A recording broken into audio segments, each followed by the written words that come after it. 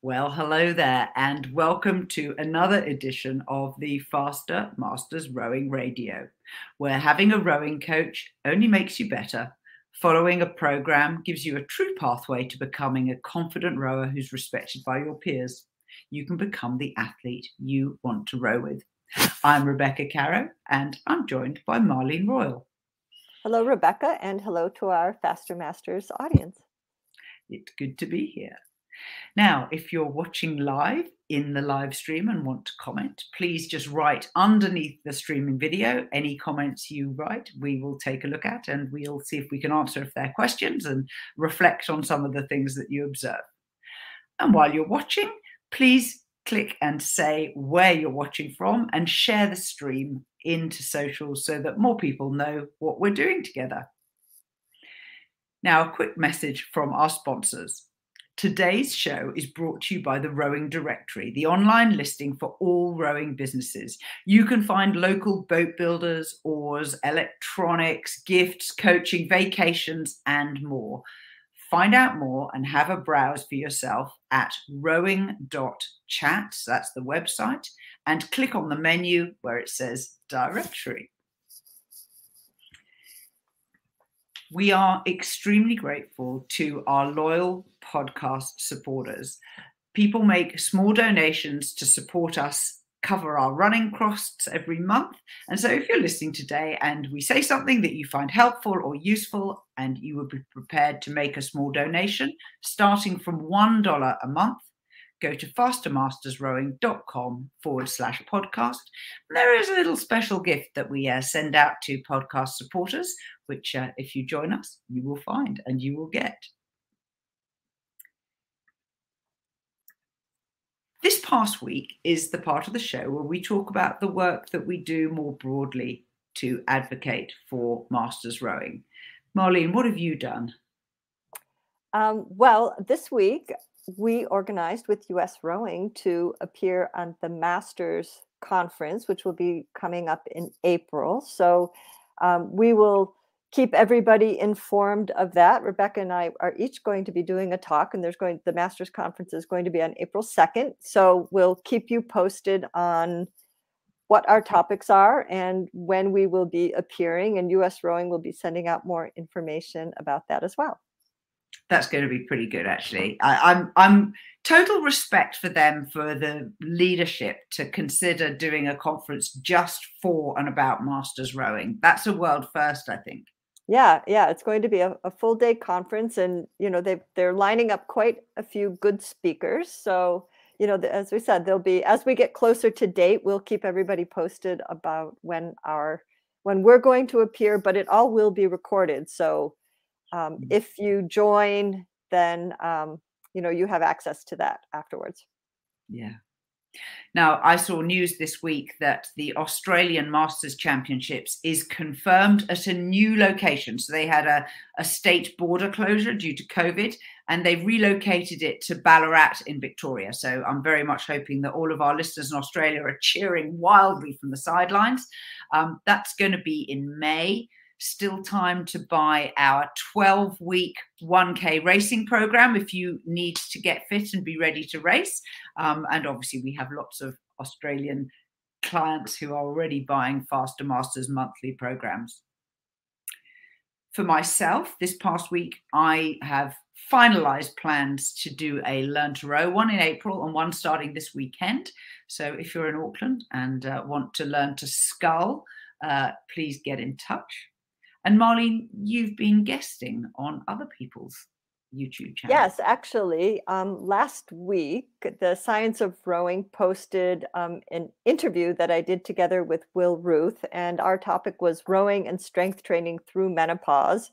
And Will talks about one of the research studies that they reviewed for the Science of Rowing, Volume 3, Issue 2, and then we compared my practical applications to strength training with the athletes that we work with, and how we incorporate it, what we emphasize, challenges and successes. So yeah, brilliant, and I look forward to watching that. Now, we're very pleased to welcome for the very first time to the podcast one of our extremely loyal listeners, Jess DiCarlo. Jess, welcome. Thank you. It's good to be here. Tilt your screen a little bit towards you so that your head, that's it. Now we can see you. Yes.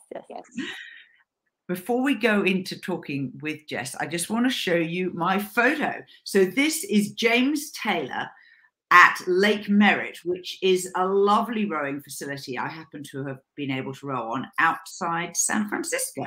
And what a glorious California sunrise he's shared with us. Now, Jess is joining us for a new regular feature on Faster Masters Rowing Radio, which is Book of the Month.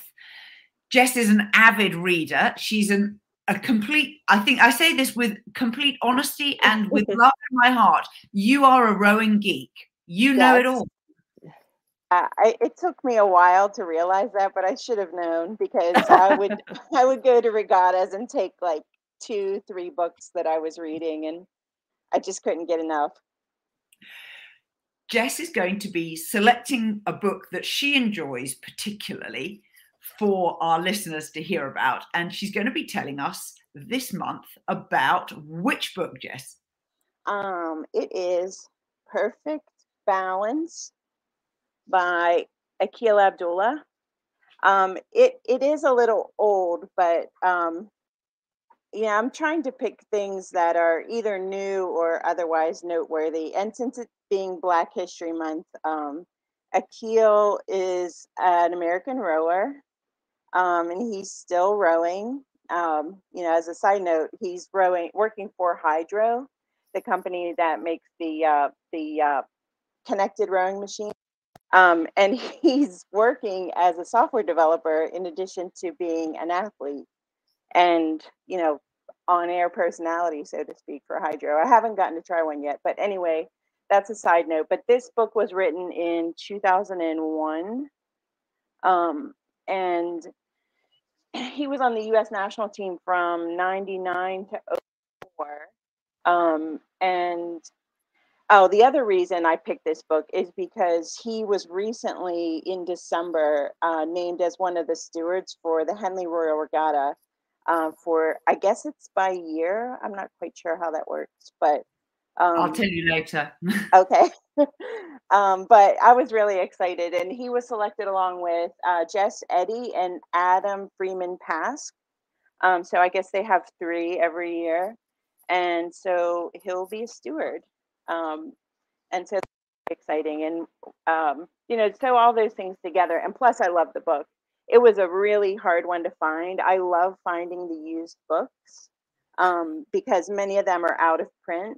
And even better if I can find a signed copy. This one was not signed, but I was just happy to find it. So he was on the national team for about 5 years, and he's still very active.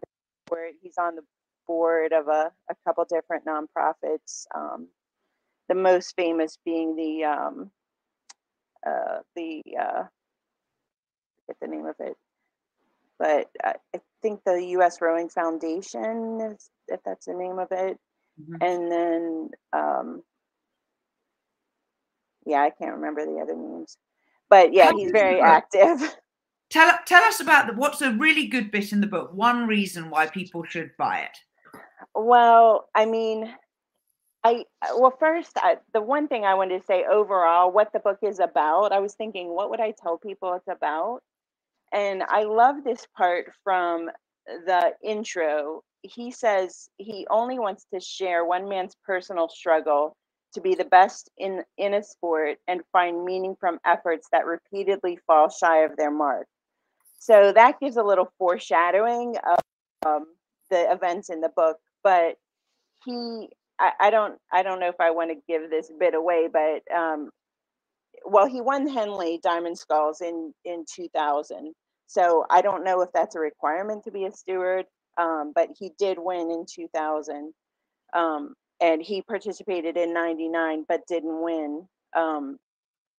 But the really exciting part, like the beefiest part of it for me was in 2000, the U.S. trials to go to the Olympics. It was a very tight race. I guess I'll just say that. So I don't want to give any spoilers if anybody can find a copy of the book. But that was the best. It was very exciting. It gives me goosebumps just to think about. Excellent. Well, that is a great trailer, Jess. Thank you. And people, you can buy it on Amazon. There are at least 2 secondhand copies there right now. I know it is out of print. So if you have a copy, hold on to it. Or put it up for sale.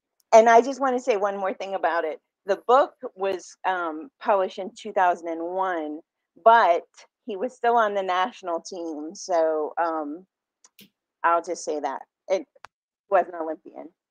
So there you go. Jess, thank you very much. And we look forward to welcoming you back next month with another book of the month. Thank you. Now, just to answer Jess's question about Henley Stewards, you're a Henley Steward for life, unless you are the mayor of Henley, who is a steward every year, but because the mayor changes. So when you get elected, you're there. It's a job for life.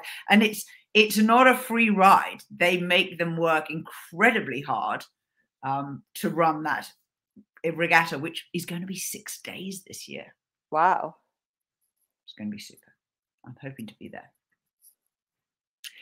Now, our big topic for the week is maintaining posture at the finish. And Marlene and I had a bit of a chat about what are the sort of things that people listening to the podcast might find useful. And I feel personally quite strongly that it'd be really cool if you listen and you take away each week one thing that you can put into practice right away in your own rowing. And so Marlene is going to kick off and talk to us about posture.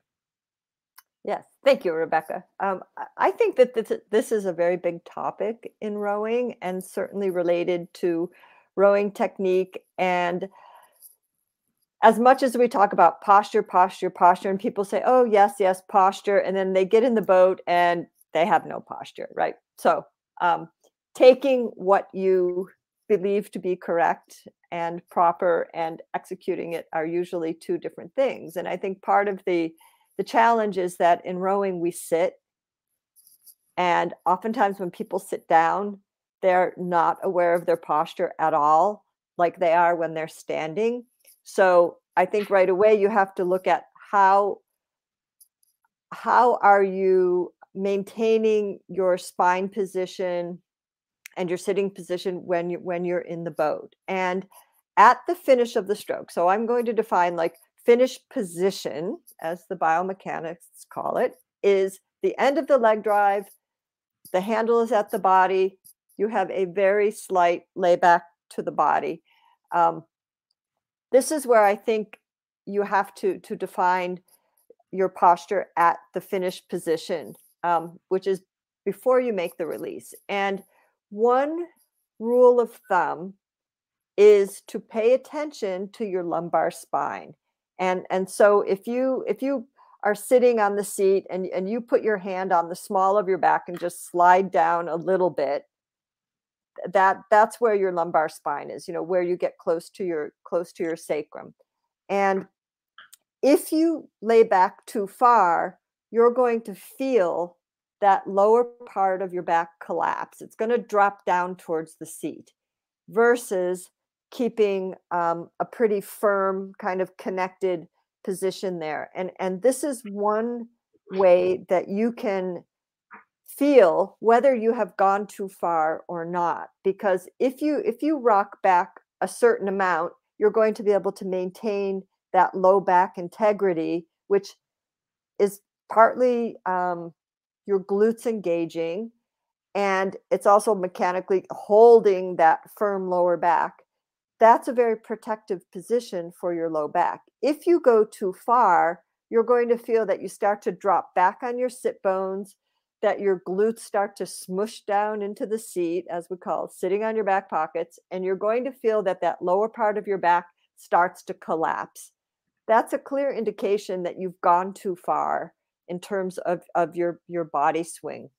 So in order to protect your back, and a lot of people complain of low back pain or low back discomfort, maintaining your posture at that extreme position is one way to really protect your lower back. So your glutes play a role in this, and staying up on your sit bones and not letting all that weight kind of smush down into the seat, in very technical terms, not dropping your weight into the bow of the boat. These are all things that help you maintain that position in your lower back. That's pretty blooming comprehensive. One of the things that I like about what you just described is your description of the length of your spine. As we learned when Baz Moffat came on the podcast a while ago, she was talking about the pelvis, which is her, I think, specialist subject. Yes, she was on this show, that would be her subject. And she was explaining one really useful thing. She says, how can you tell if a muscle group is engaged? And we were actually at the time talking about your core, but frankly, this applies to anything. And she said, a long muscle is activated. So we all know that muscles have extension and contraction. So like I'm shortening my fingers there and then extending them. By staying tall, you're extending all of the muscles around your back and your front and your back. And so that elongation is a really good way for you to sit tall, even though you're leaning a little back. Does that work for you? Yes, absolutely. Well, and I think other things that can be reference points here is keeping your chest high. That's going to help you row tall, as we were talking about with Baz. Maintaining a neutral spine. If your spine has a lot of flexion in it, extreme flexion, again, you're opening yourself up to possible injuries. Whereas if you can maintain a relatively neutral spine, that's going to be the most resilient to injury. I think another thing that gives you reference points are your feet connected to the foot stretcher. So and we know that this is a topic that comes up over and over again when a rower or sculler cannot keep their feet connected to the foot stretcher as they're making the release. 9 times out of 10, we're probably going to see them losing their posture in the finish position as well. So that connection goes together in terms of, you go far enough, but you don't need to go so far that it's not effective anymore. So how can you tell if you've gone too far? And the short answer is you probably can't. You need some help with somebody who's on the bank or alongside your boat, or maybe even, sitting behind you, to give you some guidance.